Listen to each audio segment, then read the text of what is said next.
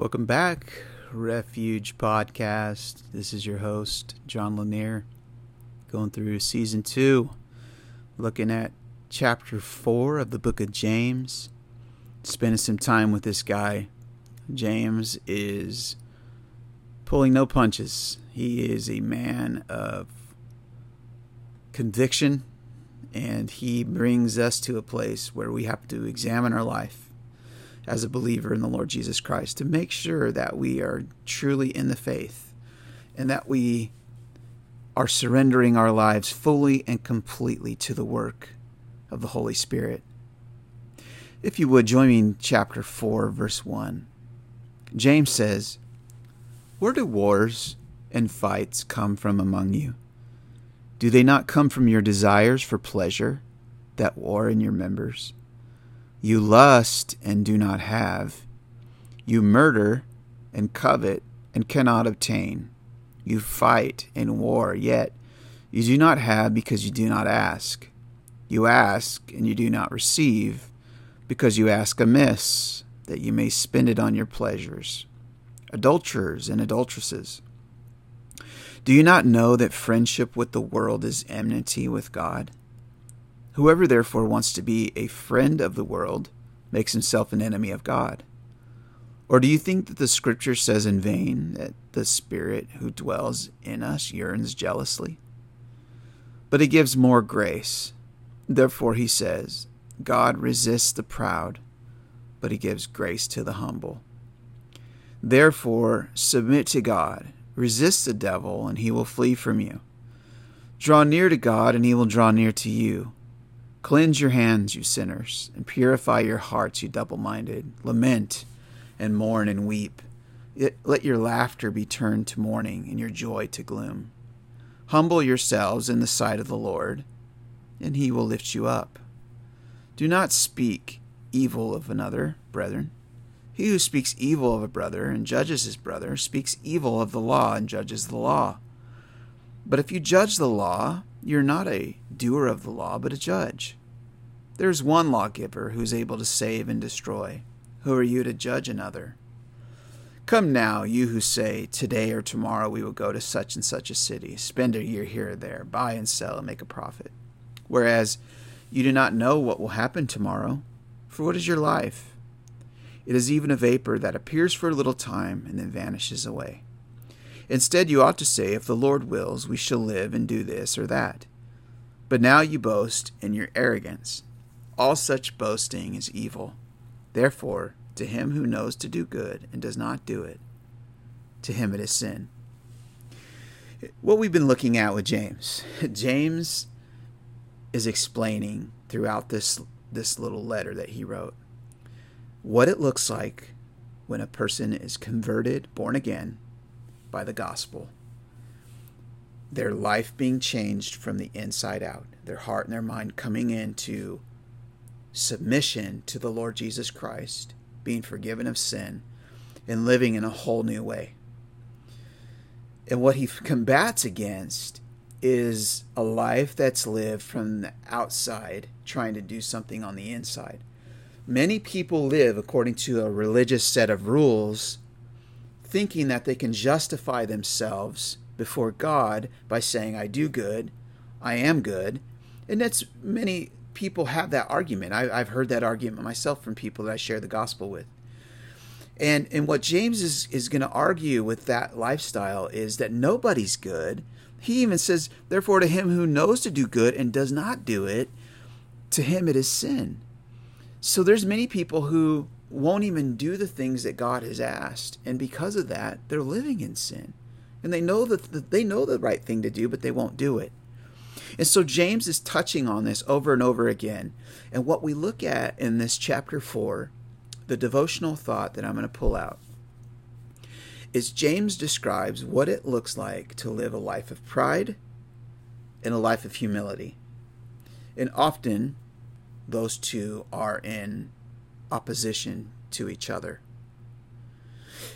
I want you to notice where I pull that from. In chapter 4, verse 6. He gives more grace. Therefore, he says, God resists the proud, but he gives grace to the humble. And, I've been thinking a lot about that idea of pride, because I believe sin is the root of pride, or pride is the root of sin. Either way you look at it, either way you slice it, what we have to really understand is that pride is so insidious, and we all struggle with it. It is a human problem. Pride and arrogance and narcissism and self-centeredness, whatever you want to call it, whatever the word you want to use, that is the problem. And James very poignantly tells us here that God is in resistance. That is, he is in opposition to pride. But he gives opportunity and grace to the humble. And that's something that we all need to step back and say, okay, if God is against pride, and the Bible even talks about how pride comes just before a fall. Pride always leads to a fall. That none of us get away with pride. But we all need to look at that and say, okay, if pride is an issue that God is fighting against, then I need to make sure that I'm not walking in pride and living out the implications of pride, but that I'm humbling myself. The Bible says God gives grace to the humble. James even says here, humble yourselves in the sight of the Lord, and he will lift you up. That word humble is an interesting thing. Jesus, one of the rare times that he describes himself, he describes himself as gentle and humble, or meek, as somebody had pointed out to me the other day. Meek it's a very similar word to humble. And what he's saying is that the task is not beyond him, that he's not above it. And what's interesting, and I think that one of the things I think back to all the time is in the book of John, where Jesus is getting ready to leave his disciples and go to the cross, and he's preparing them. And in that preparation, he grabs a basin of water, gets a rag, girds himself, and starts washing the disciples' feet. And while he was washing the disciples' feet, of course, Peter was like, hey, Lord, you can't do that. And, you're above that. And Jesus says, no. If you want part with me, you have to let me wash you. And not only was the washing significant, speaking of the washing that Jesus does in our life to cleanse us, but the significance there also is that Jesus was a servant. He was humble.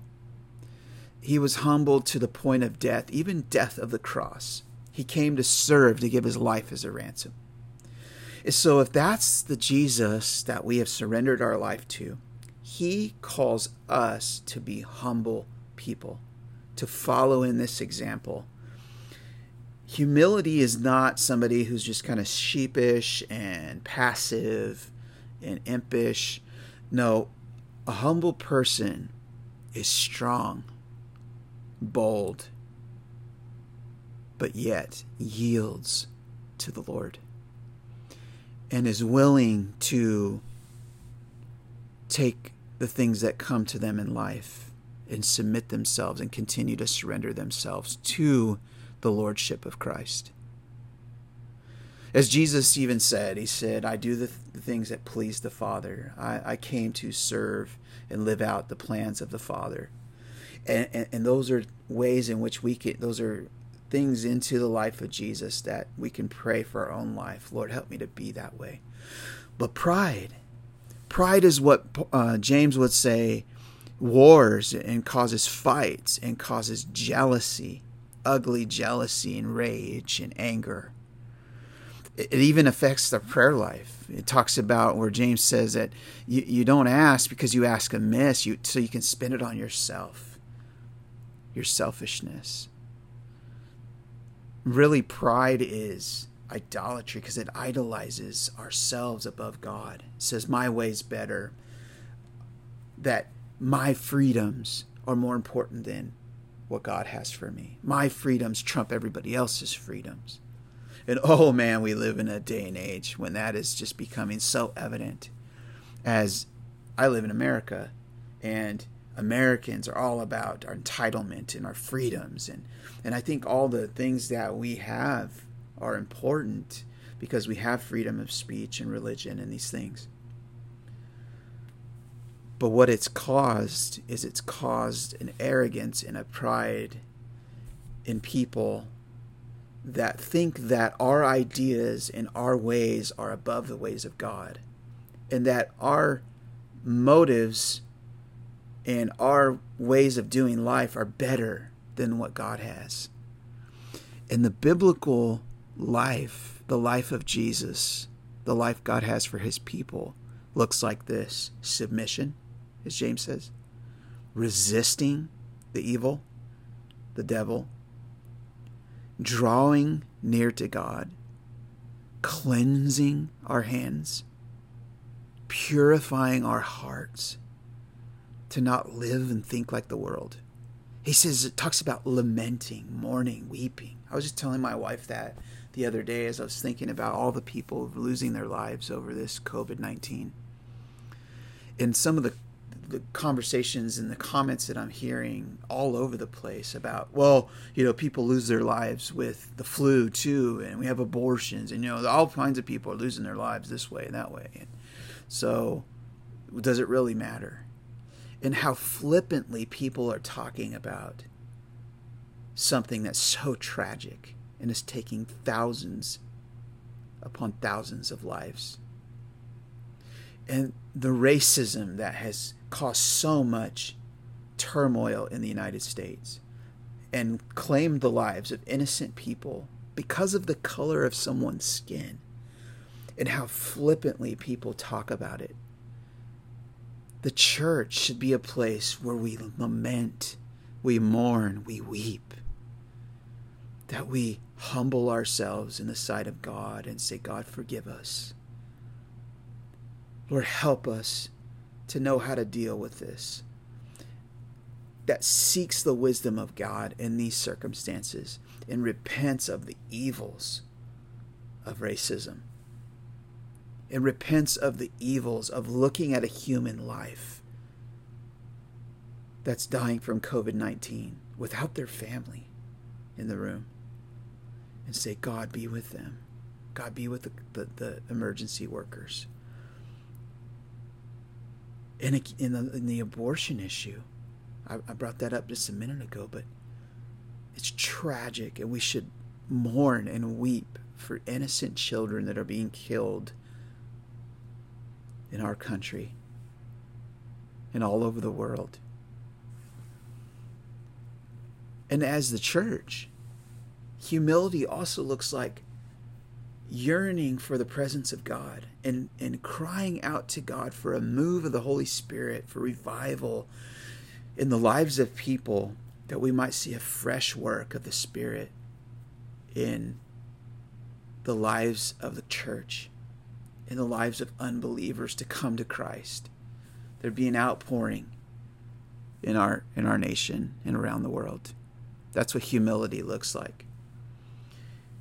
Then the other two things that I'll close with here, looking at this idea of judgment, and of course that's something, I think it was a line in NF's song about church is where I found God, but it's also where I learned to judge. And man, that is the truth. I was brought up in church. I've been attending church my whole life, and probably some of the most judgmental, angry people I've met have been in the walls of the church. And I'm not saying that they're necessarily believers. I don't know that. I don't know their heart. But it's evident that they don't understand the gospel, for to speak evil of somebody and to judge somebody and not leave that judgment to God. That the Bible says, vengeance is mine, I will repay, says the Lord. That we leave that in God's hands, and that yes, we can inspect fruit and judge on the basis of, okay, what's happening around me, and make wise judgments, but not judge in a way that condemns somebody and speaks ill of somebody.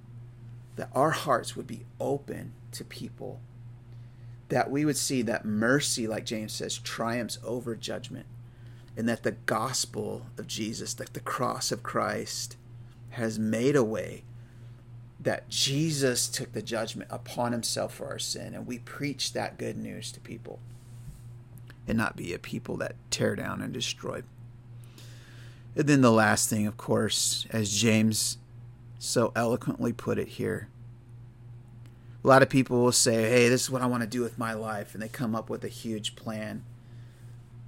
And James would remind us, hey, what is your life? It's a vapor. Don't forget that you're only here for a small amount of time, and it's going to vanish away, and you don't know your expiration date, only God does. And that you should live every day with this idea that the Lord is in control. As the Lord wills, that's where I go. And I'm going to seek him for the plans that I have.